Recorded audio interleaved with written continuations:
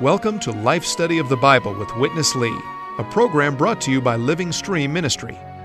Witness Lee, a servant of the Lord for over 7 decades on 5 continents, culminated his ministry with a 21-year, book-by-book exposition of the entire Bible, which he called a life study. This life study is the basis of our program today, which includes short portions of the spoken messages given by Witness Lee. Now, let's join today's life study.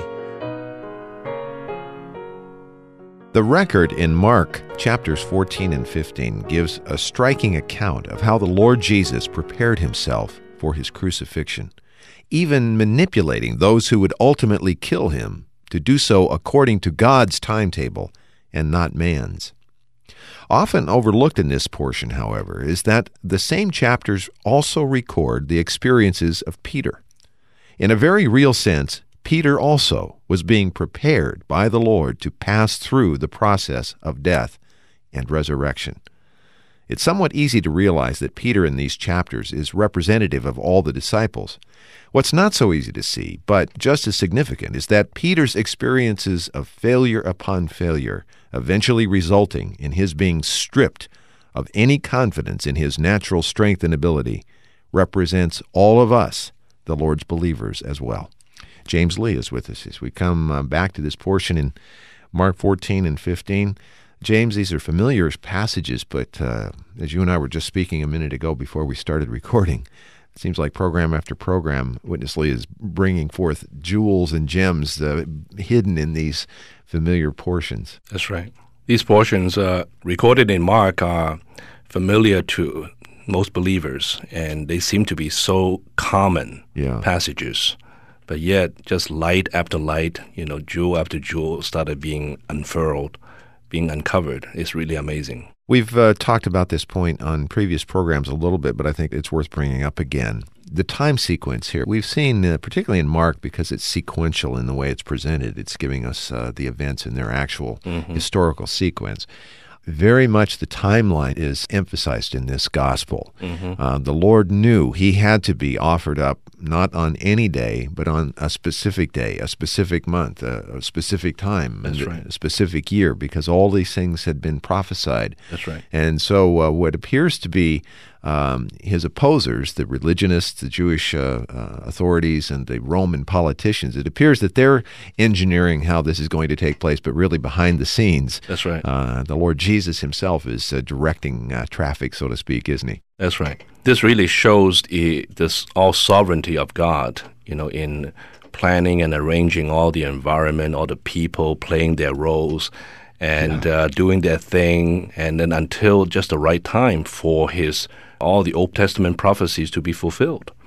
And I really amazed at this, that how the Lord, at one point, he had to hurry up in his journey so that he will not miss this time. Right. So in other words, it shows that this did not happen randomly. Rather, it was really as planned by God. And Jesus did what he did and said what he said at the right time in order to arrive at this stage where he can actually fulfill what the Old Testament prophesied. As we also mentioned in the opening, we'll really see as a key point in today's program is this matter of Peter's experiences being intertwined or interwoven with the things that the Lord Jesus is experiencing and going through. Yes. And that, of course, I never realized, having read this so many times, until it was pointed out, and we'll see it today. But this is very significant, isn't it? It is. Because Peter, he is a prominent figure among those 12 disciples. Right. But he was really used by the Lord as a representative of all the believers. So the Lord wanted to bring Peter through all that he himself had to go through, signifying that he wants all his believers to go through all those stages and all those processes that he himself went through, namely his death and his resurrection.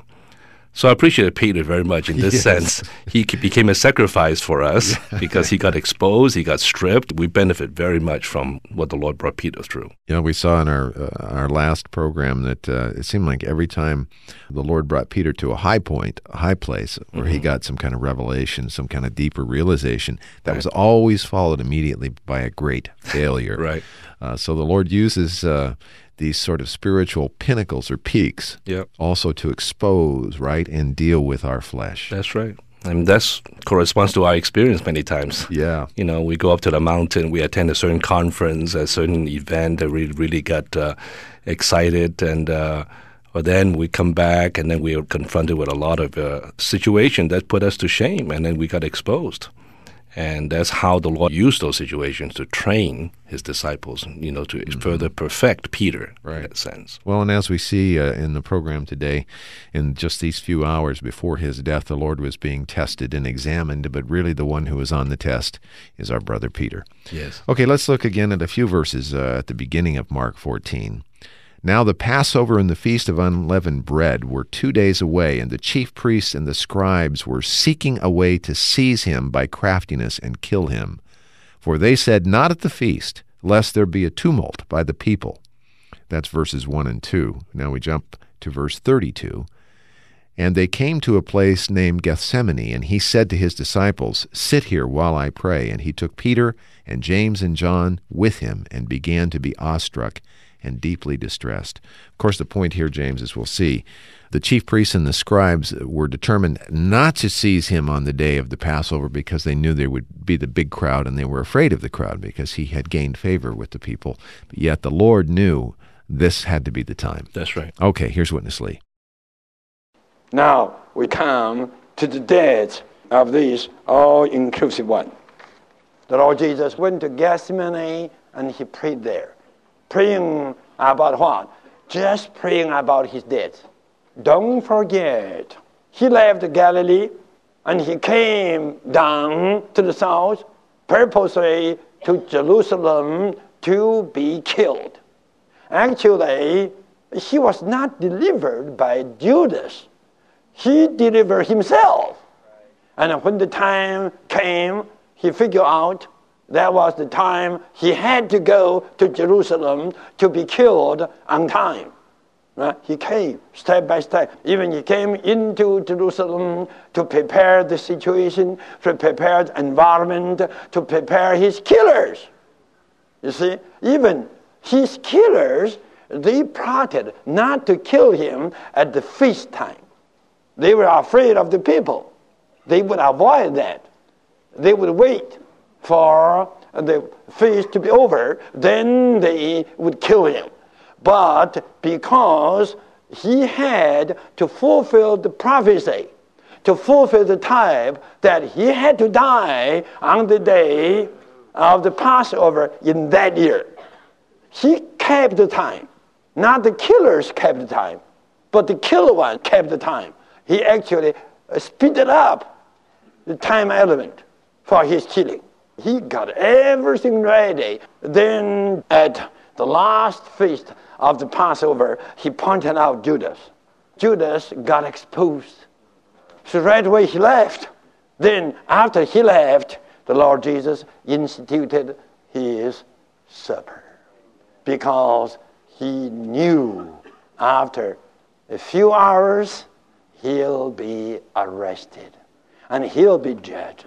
And he'll be sentenced to death, and he'll be put on the cross to be crucified.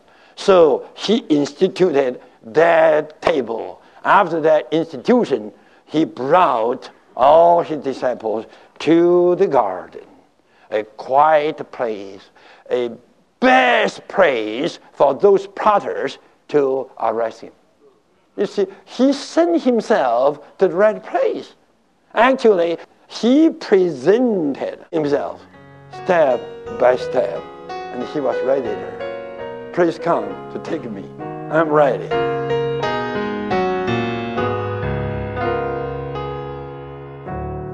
James, one of the things that this passage or this portion really highlights to me, perhaps you have a similar impression, it really illustrates how there are two realms. There's a visible, tangible, physical realm, and in that realm it looks like all of these ones, including Judas and the scribes and the chief priests and all of these ones, are plotting and working to accomplish their goal. But in the unseen realm, the divine realm, the situation is much different than what it appears, isn't it? That's right. So within this apparent physical realm, there is the realm of God's purpose, God's will.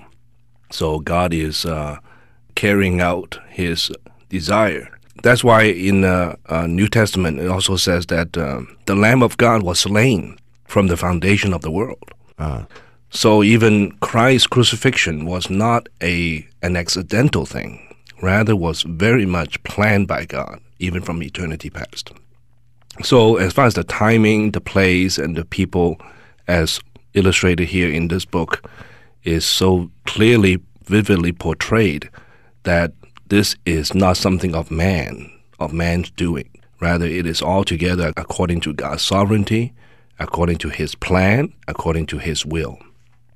So this is a very striking point that we see here. Yeah, so it's all together according to Scripture, it's according to the divine revelation and the eternal plan that Christ here is, in a very real sense, offering Himself up. Yeah. Even we saw, earlier on in this life study of Mark that these final 6 days in Jerusalem, in many ways, He was inciting this kind of reaction among those who were out, against Him and opposing Him. He was doing everything to stir them up, even to speed them up, to get them on His time schedule. So He was the one in control, actually. Yeah, completely. That's right. It's just good to see, as Ephesians tells us, that His redemptive death was, as you just pointed out, always part of God's eternal plan. That's right. And so there are no accidents in this situation. Absolutely. James, let's go on. I'd like to look a little further at these portions in Mark 14. We come to another phrase that's going to be very familiar to our listeners, but we're going to see it, I think, in a wonderful way in this next portion unveiled. I'm still in Mark 14, verse 34 now. And He said to them, "My soul is exceedingly sorrowful, even to death. Remain here and watch." And going forward a little, He fell on the ground and prayed that if it were possible, the hour would pass from Him. And He said, "Abba, Father, all things are possible to You. Remove this cup from me. Yet not what I will, but what You will." And this is the phrase we want to really zero in on in this portion. Witness Lee is also going to refer to Hebrews chapter 10 and a few verses there to help explain exactly what is being referred to here. In chapter 10 of Hebrews, verses 9 and 10, "Then I said, Behold, I have come. In the roll of the book it is written concerning me, to do Your will, O God. Saying above, Sacrifices and offerings and burnt offerings and sacrifices for sin You did not desire nor delight in, which are offered according to the law. He then has said, Behold, I have come to do Your will. He takes away the first, that He may establish the second." Let's join Witness Lee, James. I think this will come into a clearer focus here. He prayed in Gethsemane. He said, "Father, not my will, but Your will."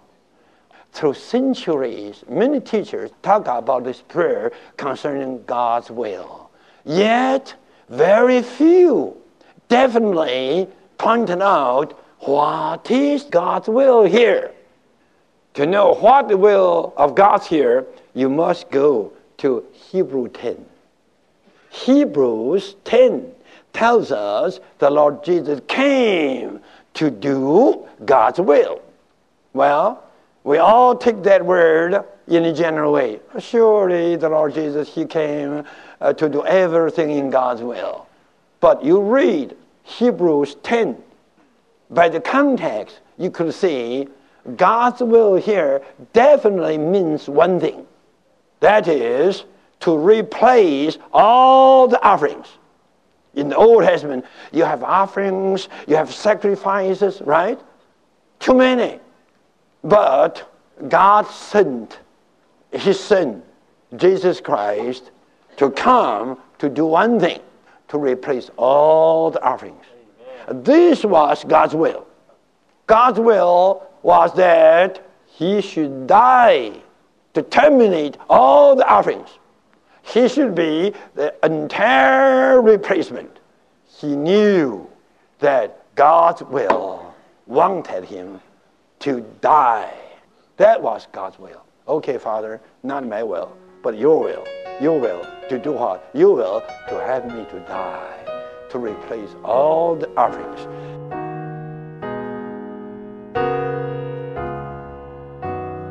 Well, I have to confess to feeling a little bit like Peter here, again, James, exposed. We read this kind of passage, and as he just, I think, said so accurately, we just interpret everything in such a general way. Right. But there was a specific context here, wasn't there, that he was referring to when he said, Father, not my will, but your will. Yeah, me too, Chris. I had a similar kind of understanding. You know, God's will is such a general thing. All the Christians, we like to do things for God's will or according to God's will. Right. But what that will is, we didn't really go any further to probe into.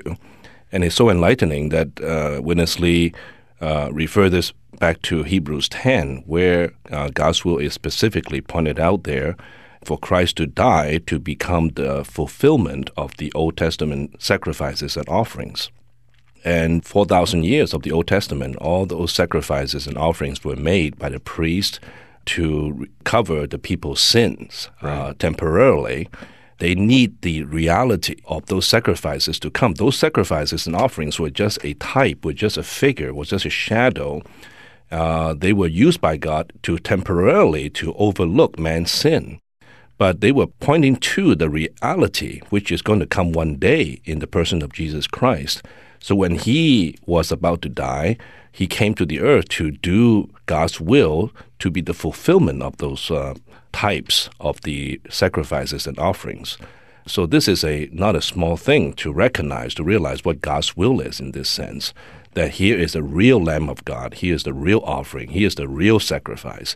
Now he replaces all those oxen, all those lamb and sheep that was offered before, and now at one time, all those offerings were being fulfilled in this one sacrifice. This is God's will. Yeah, of course, the Bible tells us that this was an eternal offering made once for all. So there's no need to repeat this every year, every new season, new festival, new holiday, or holy day. That's right. And even the Lord just having replaced the Passover with the Lord's table is also in this same vein, isn't it? In the same light. He is the Passover. There's no need now to have this kind of a ritual in a sort of a remembrance of or consideration of one of the types, because now the fulfillment is here. That's right. And the sacrifices and offerings were so important in the relationship of God's people with God. Without that, there will always be a distance. But that was only a shadow. So when Christ came to be this reality, to bring man and God close together, that there would be such an intimate contact and relationship and fellowship between God and man. This is what God desires. This is why this will of God is so crucial for Christ to come to be that replacement of all those sacrifices. Wow.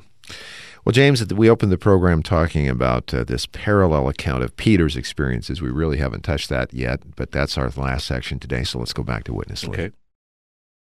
In this portion, we can see Peter's experience.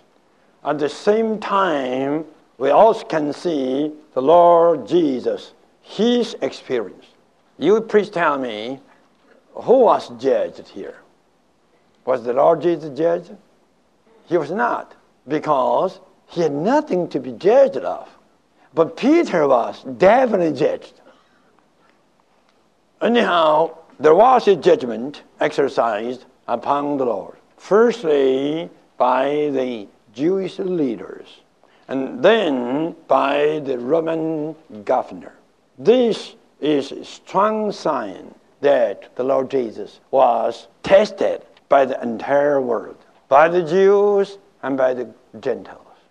By both, the Lord Jesus was found out nothing wrong. But one was there, fully found wrong, Peter. It's a very good picture. The Lord there, he didn't say anything, a lot of accusations. But whenever the questions came to his person, are you the Son of the blessed God? He answered.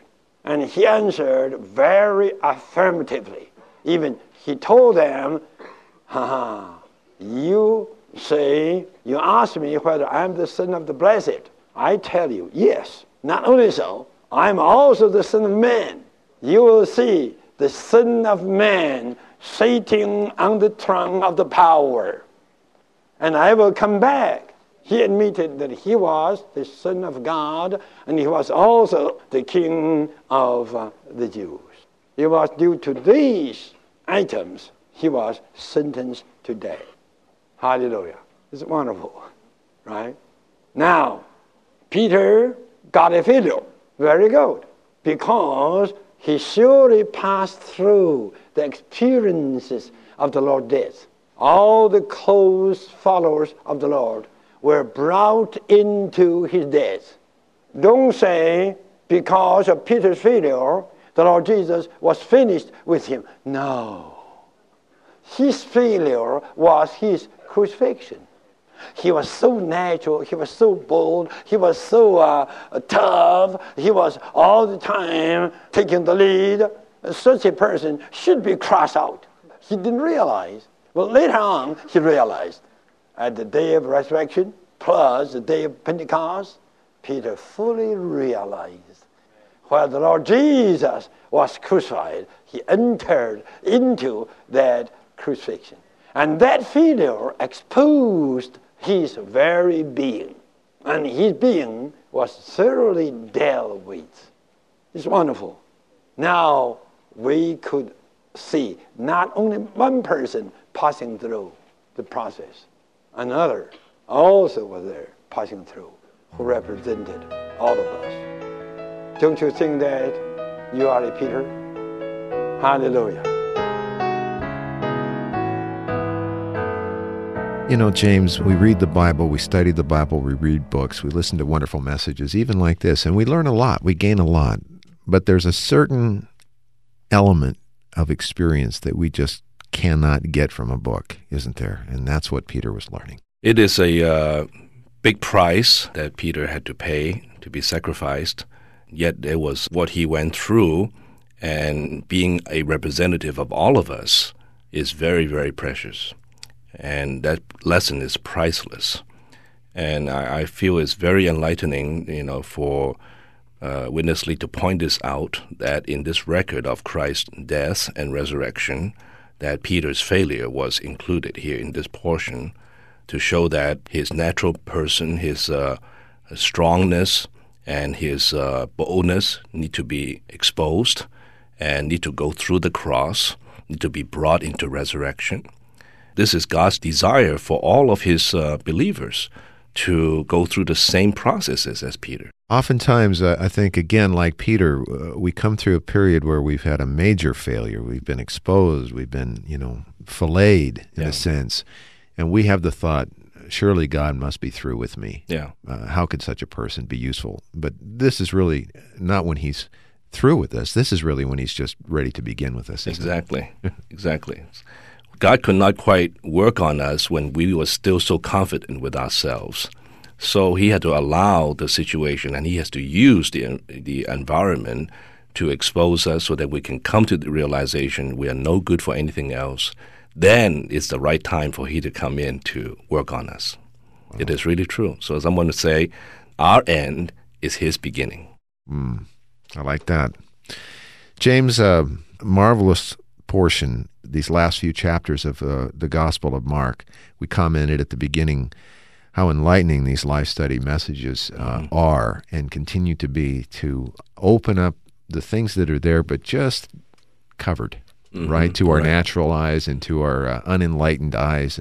We really praise the Lord for this kind of opportunity. Yes. We have maybe about 20 programs left to go in the life study of Mark. Hope that you can be with us for many, and we hope our listeners would contact us so that they could get the printed life study messages. These programs, we're only able to touch a little bit, but the printed messages are, much more complete and have page after page of these kind of riches. So we just really strongly encourage you would contact us to get these printed messages.